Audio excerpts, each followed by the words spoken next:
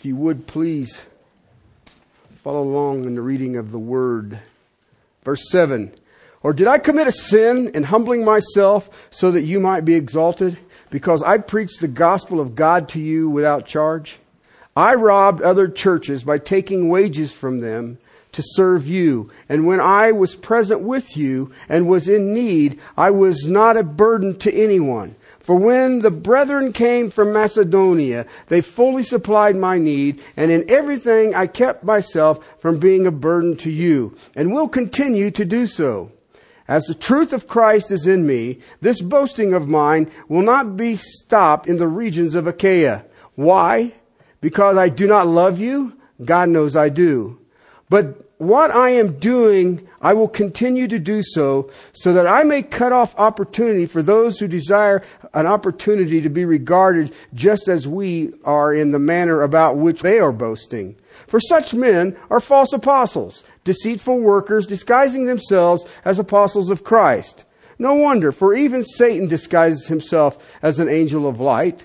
Therefore, it is not surprising if his servants also disguise themselves as servants of righteousness, whose ends will be according to their deeds. Verse 20, for you tolerate it if anyone enslaves you, anyone devours you, and anyone takes advantage of you, if anyone exalts himself, and anyone hits you in the face.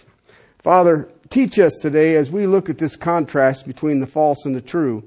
And Father, may we see this. May we understand this. And Father, may we hold those around us who profess to be teachers to this standard, that we may know and that they may know that this is the credentials of a true apostle, a true messenger, a true servant, a true teacher, a true preacher, a true shepherd of the Lord Jesus Christ.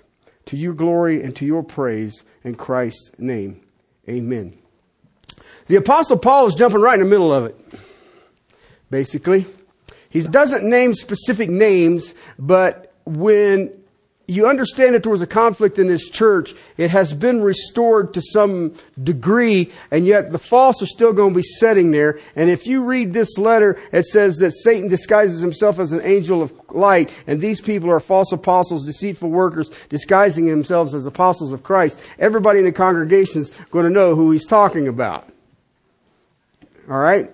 Everybody's going to know right off the bat. All right. And so one of the things that I want us to think about is that the Apostle Paul is basically contrasting his ministry with their ministry. Okay. He is showing what a true servant of the Lord looks like compared to these people who were accusing him of things. These people who were false. We see the mark of a true and we see the mark of the false. The true is a humble servant. The true servant of Jesus Christ is endowed in truth. That is the essence of who they are. It is not only something that they have in their mind. It is not only something that they speak. It is something that they are. But he is also immersed in love.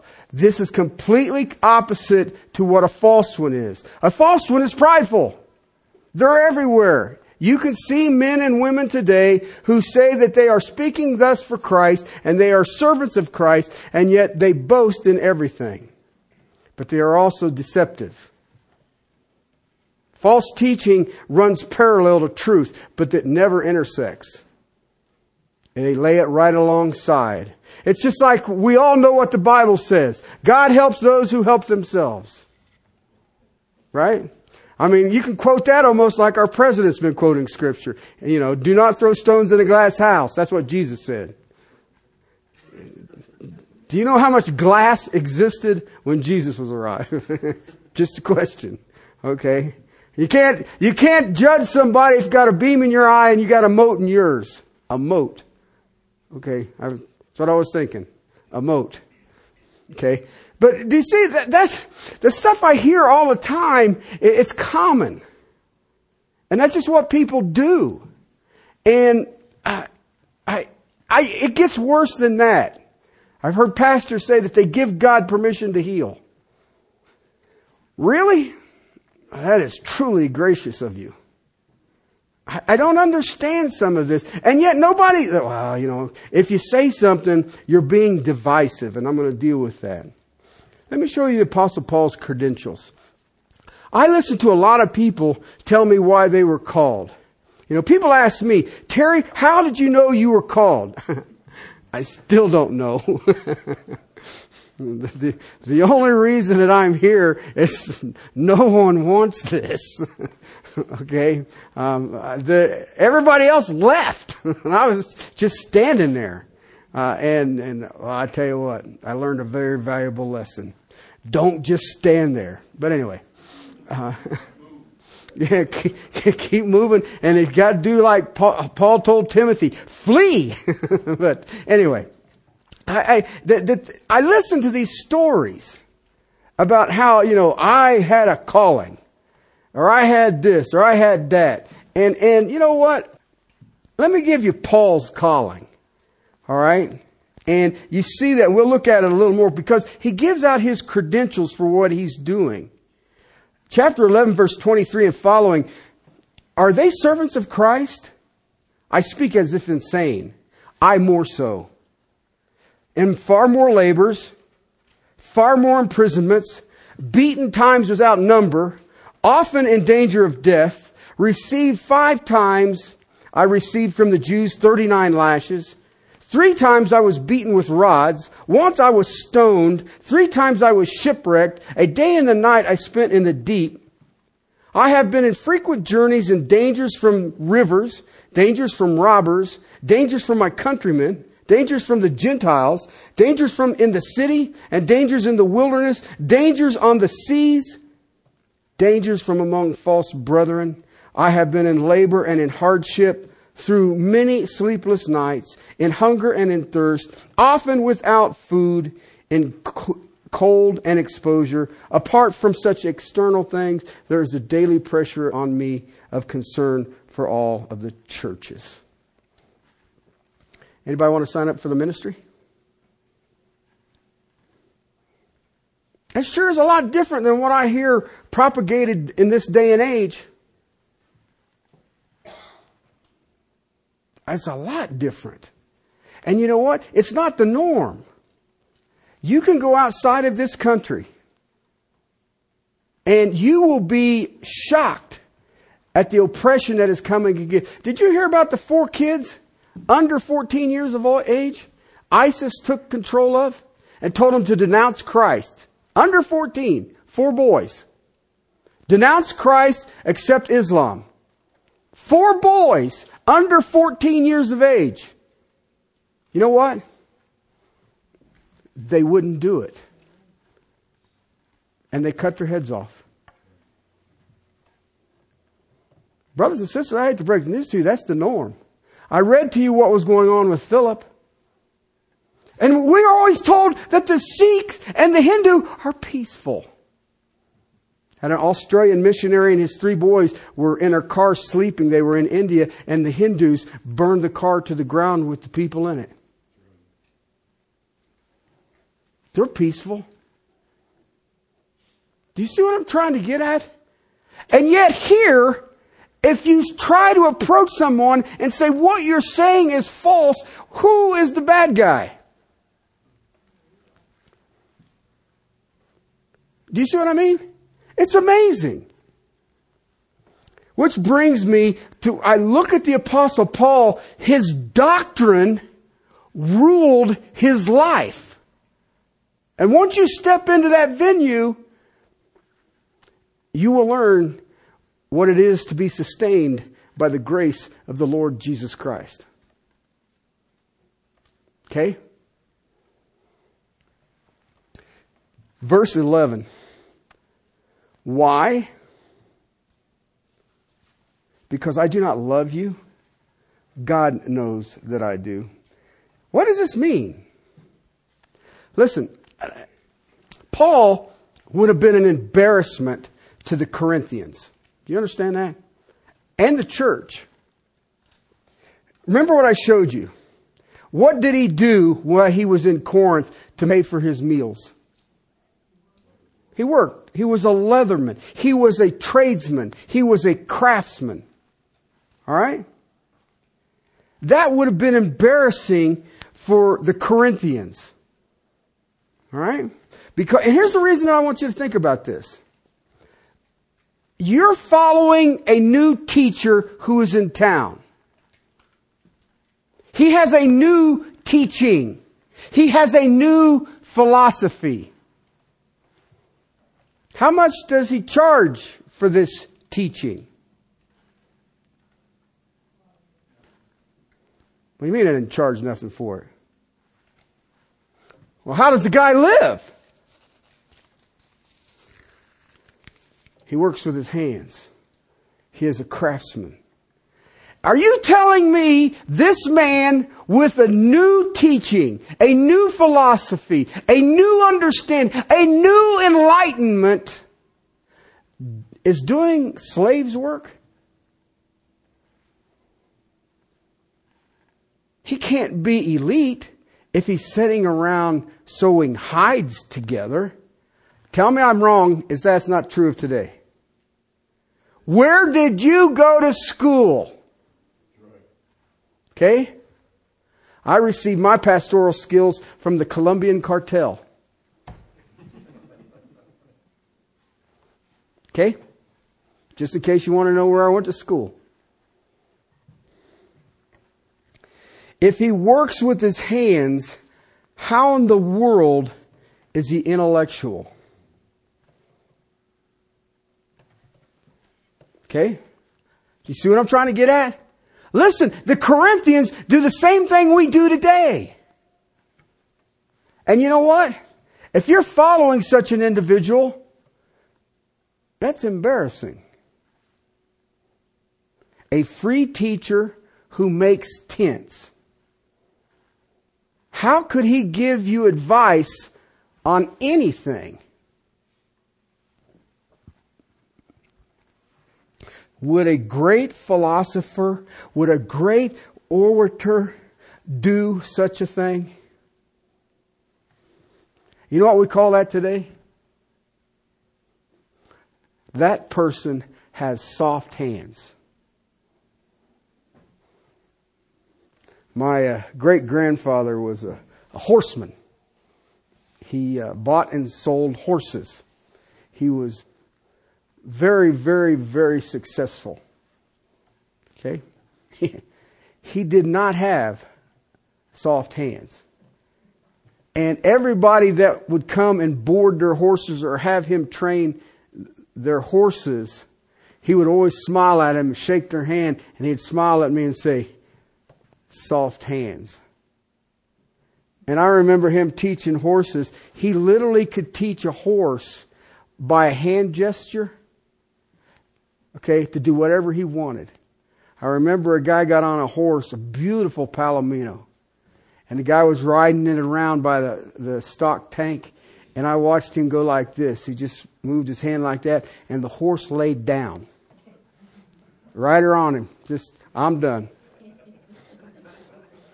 And you're sitting there going, there you go. Okay. And, you know, the guy thought he broke it. I broke the horse. Okay. But that's the way they were. But he did not have soft hands. And I watch that and I think about that today because there are people that you'll shake their hands and you know they work with their hands. Okay. But what I have watched is our society looks down on those people.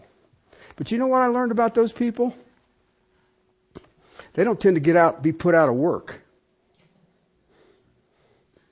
All right? They keep working. They may not make as much as they did a year ago, but they do keep working. Why? They have a talent that not everybody has.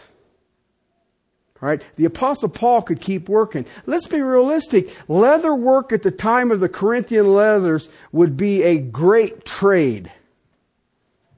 Right? The apostle of Christ, how could he work with his hands and have the dignity of being called a messenger of Christ?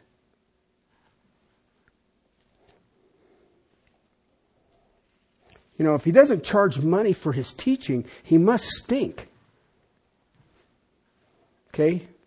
And he must not love you because if he doesn't take your money, he has no obligations nor accountability to you. I watch this today in the rate of pastors that come and go through churches. They have no obligation. Why? For lack of a better phrase, they're mercenaries. How much will you pay me?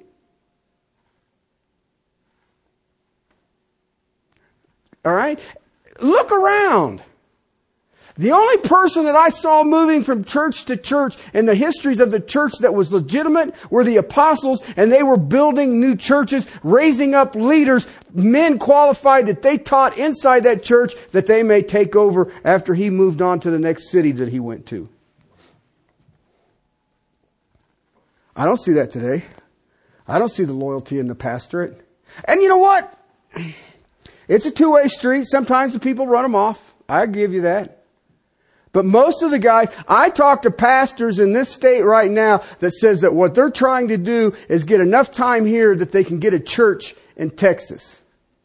Okay? I have a friend who ministers in Texas at special conferences on a regular basis. And he said when he first started helping the churches in Texas, he says, you were successful in Texas if you were a pastor and you drove a Cadillac. He says, now a successful pastor in Texas drives a Bentley. And he says, the people in Colorado do not pay their pastors, and so I spend my time in Colorado until I can get an opening, a calling in Texas. All right? Those are people who are in it for a vocation. It's a job.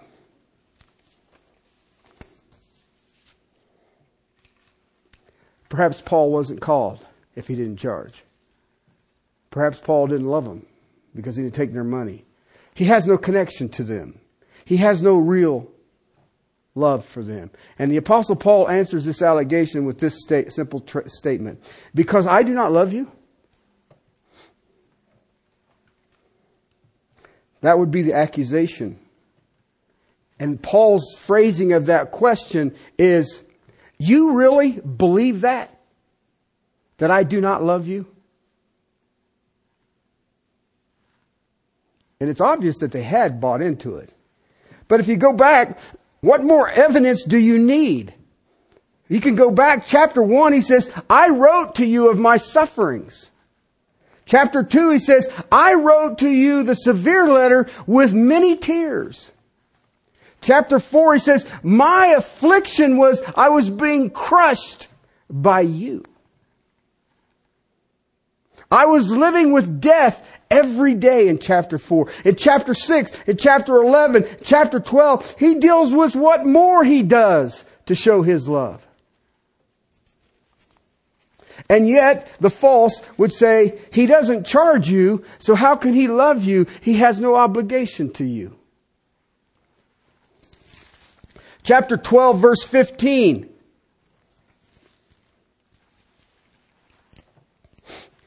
I will most gladly spend and be expended for your souls. And if I love you more, am I to be loved less? I will give my life away to get you the gospel. Unbelievable that you would believe that I don't love you.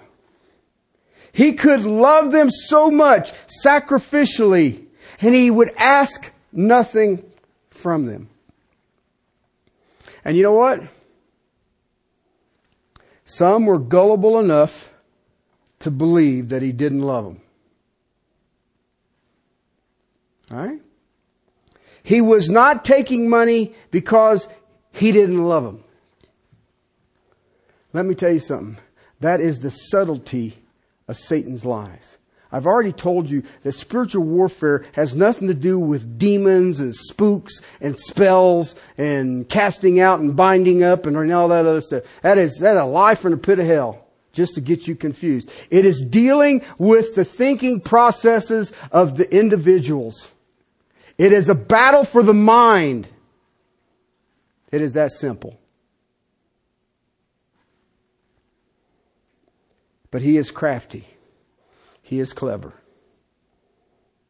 So the Apostle Paul, being accused that he doesn't love them, because I do not love you, is his question. It's sort of like, you really believe that? That I don't love you?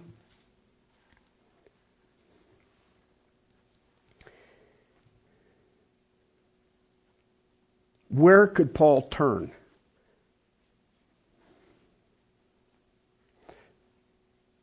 Do you not remember being with you night and day, giving you information, going from house to house, encouraging, confronting? And you know what? He doesn't have to go there. Is this what happens when I love you? That I get less love from you? Is that the plan? Listen, he can only do one court of appeal.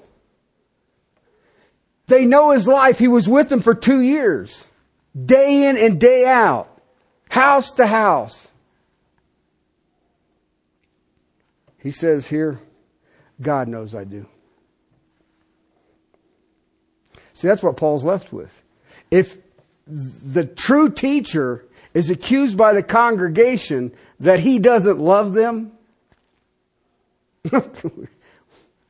if he's poured himself out for them, he sacrificed his life for them, he endured all this stuff for them, and they say, well, you don't love us.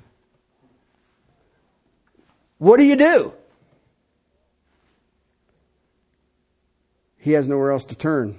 The ultimate place of his rest, the Apostle Paul's rest, even when you're falsely accused. You need to mark that down. Because I got news for you, brothers and sisters. If you take a stand on truth, and your life is that truth, you will be accused. And I can bet the farm that you will be accused of being unloving, regardless of what you've done. And you have only one place of rest when you are falsely accused. God knows.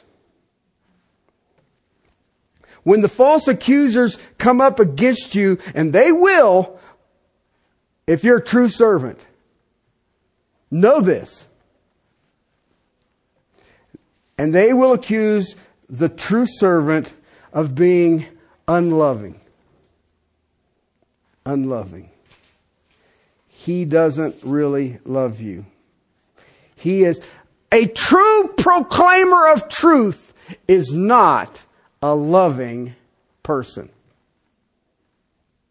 Brothers and sisters, if I had a nickel for every time I was accused of being unloving, I would be an extraordinarily wealthy man. All right? It is a very common criticism of true teachers. They're unloving. Why? Well, I hate to break the news to you. Unloving preachers who stand in truth are going to confront you. And if you confront me, guess what? You don't like me. You made me feel bad. I had a family in here one time. It's not been that long ago. Anyway, they left. Okay? They were involved. They worked in the church. I mean, they helped out. They gave to the church and all the rest of it. And they finally left. And walked out. And I ran into them and they said,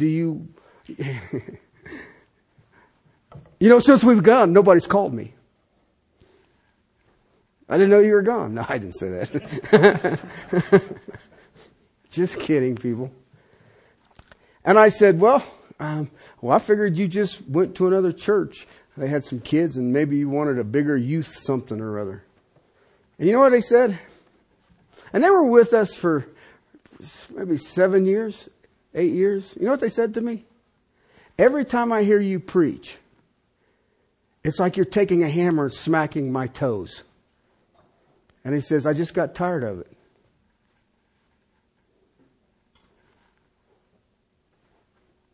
You just aren't that loving. What, do you want me to kiss your feet? Okay? I get it from this way. You just have to learn to say it differently. Well, truth is truth is truth.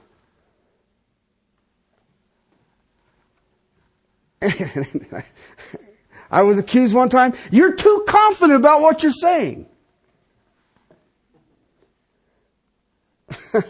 All right, why? Because you're not loving. It's amazing.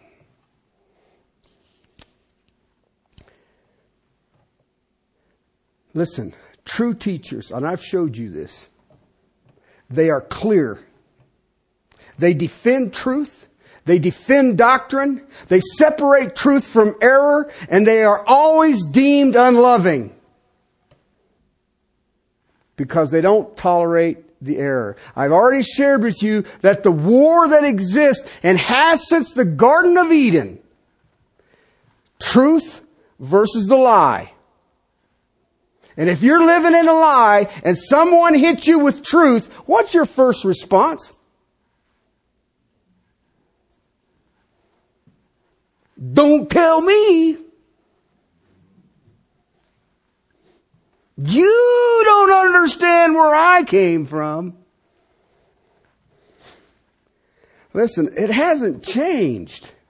I wish that people would, and yet, you know what? That there is the essence of spiritual warfare. Truth versus the lie. And it's for the mind.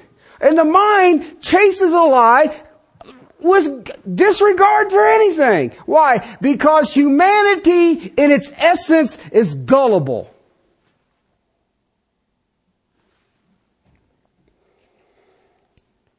When they accuse you of being unloving, you have to answer the way of the Apostle Paul. Why? Because there is nowhere else you can go. I've lifted up the Word of God, which is the truth of God. It is against the lie of Satan. Go tell somebody, you know, I think you're following Satan.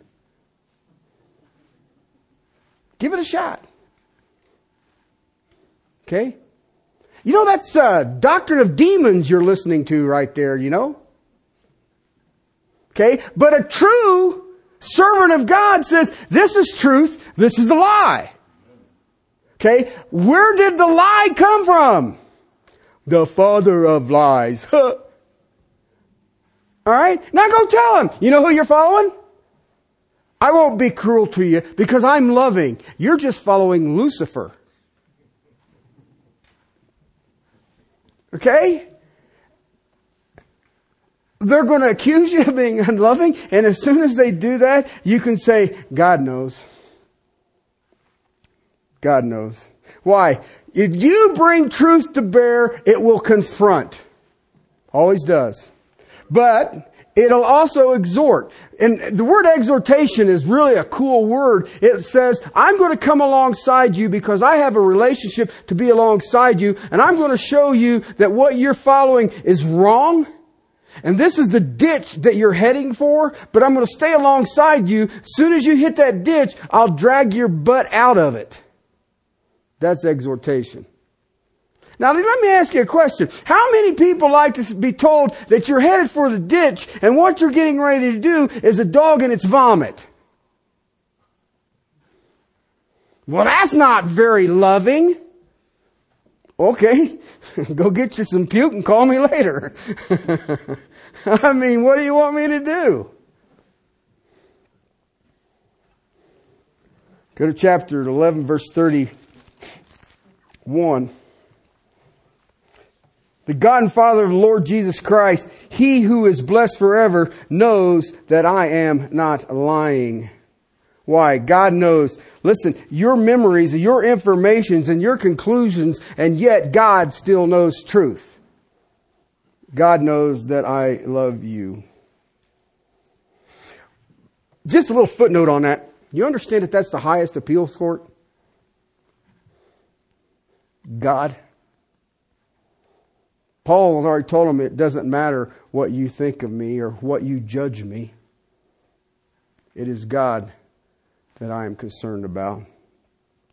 Paul says, what more can I say? I have lived among you. You have seen my life among you. I have taught you truth. I have walked with you in truth. I have guided you in truth. I have counseled you in truth. I've exhorted you in truth, and I've confronted you with truth. And you would now say that I don't love you. Is it more loving to let them continue in a lie or to confront them with truth?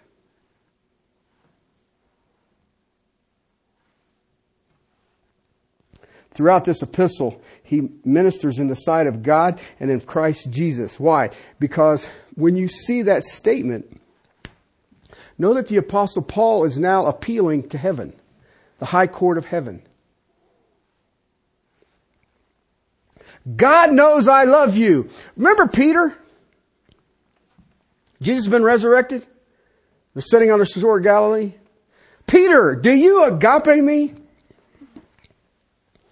Peter says, you know all things. You know that I phileo you.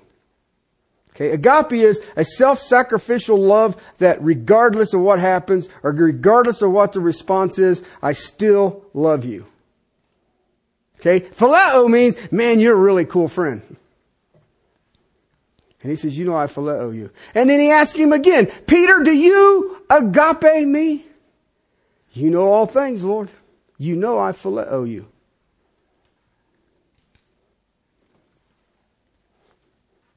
Third time, Peter, do you phileo me?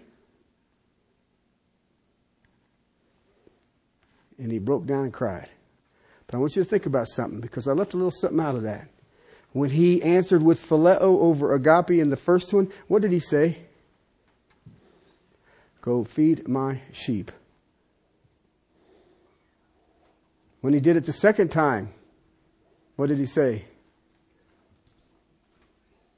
Feed my lambs. He get him the third time and he says, do you even phileo me? Tend my flock. Got it?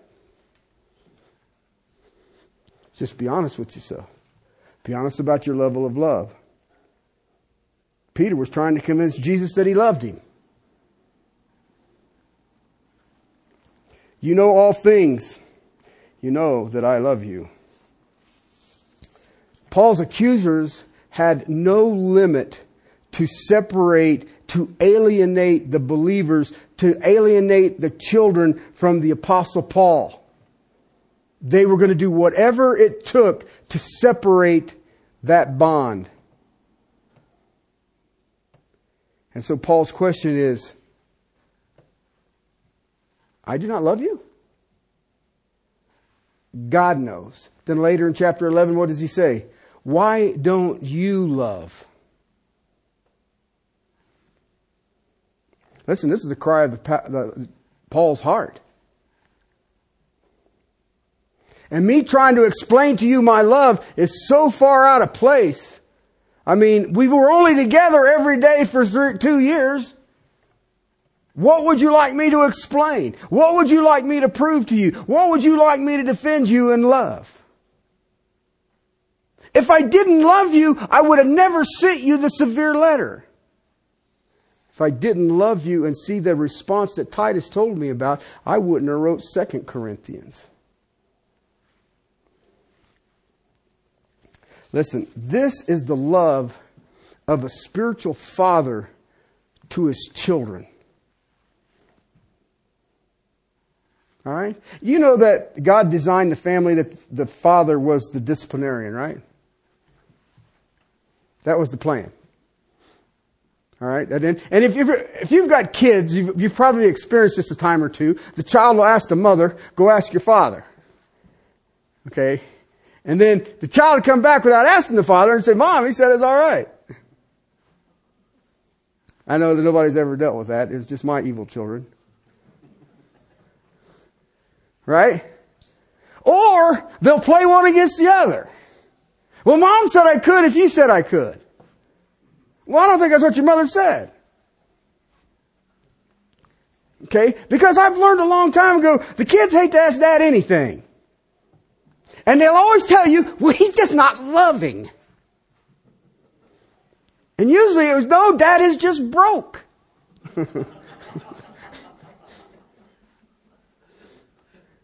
Okay? And yet, let me ask you a question. How many times have you been disciplined by fill in the blank? And at first you were just so grateful that you were brought under discipline.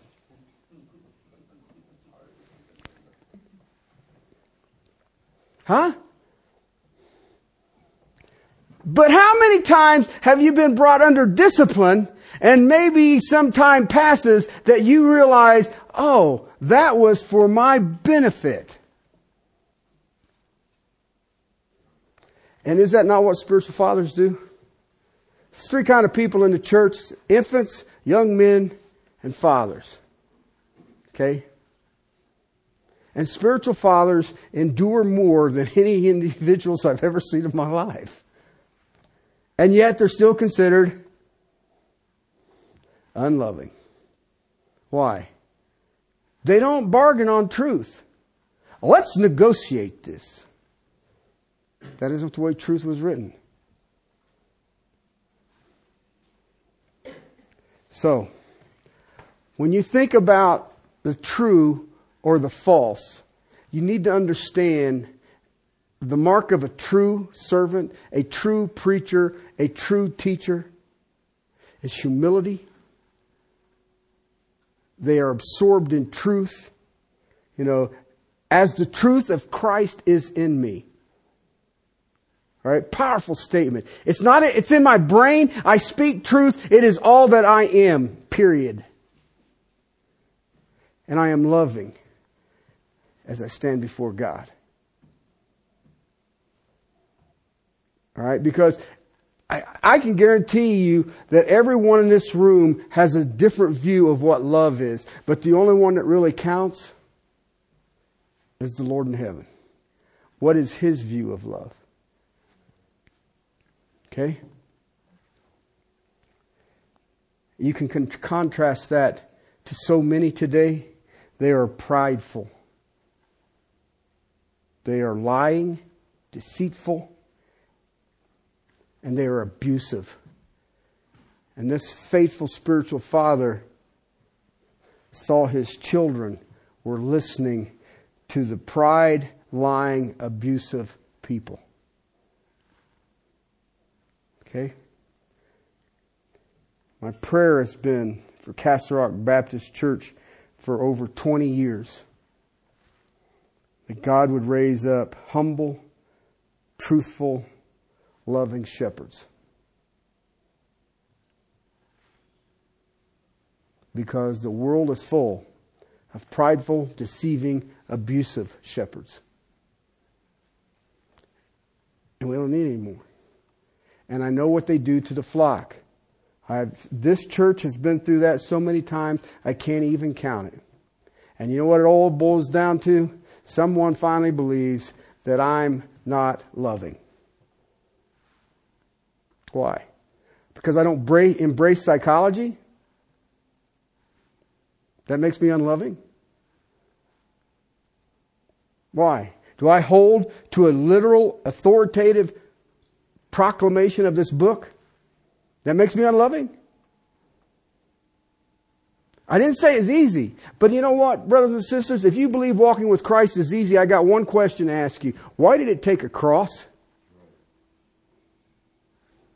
Charles Spurgeon in the lectures to my students. Why do we believe we should be carried out on the shoulders of men as great heroes, and they carried our King out on a cross? Okay? 3 marks of a true: humble, absorbed in truth, loving. We'll look at the rest in the weeks to come. Father, to you and you alone can raise up truthful, loving, humble servants. Father, I ask for those.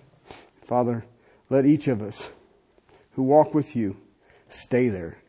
Let us not be puffed up with our knowledge. Let us not be overwhelmed by an arrogant heart. And Father, may we look around at our brothers and sisters and realize that we will be spending eternity with these people. And the only thing that I can invest in that is eternal are these people. May we all know that. Father, thank you for your word. I thank you for the heart of the Apostle Paul. I stand in awe of that man. And yet, Father, you say you will do exceedingly abundantly beyond what we can think or imagine. Begin with this little church. Expand us, Lord, that we may reach more in this world to the glory of the King. In humility, in truth, and in love. To you, my Lord and my Savior. In Christ's name. Amen.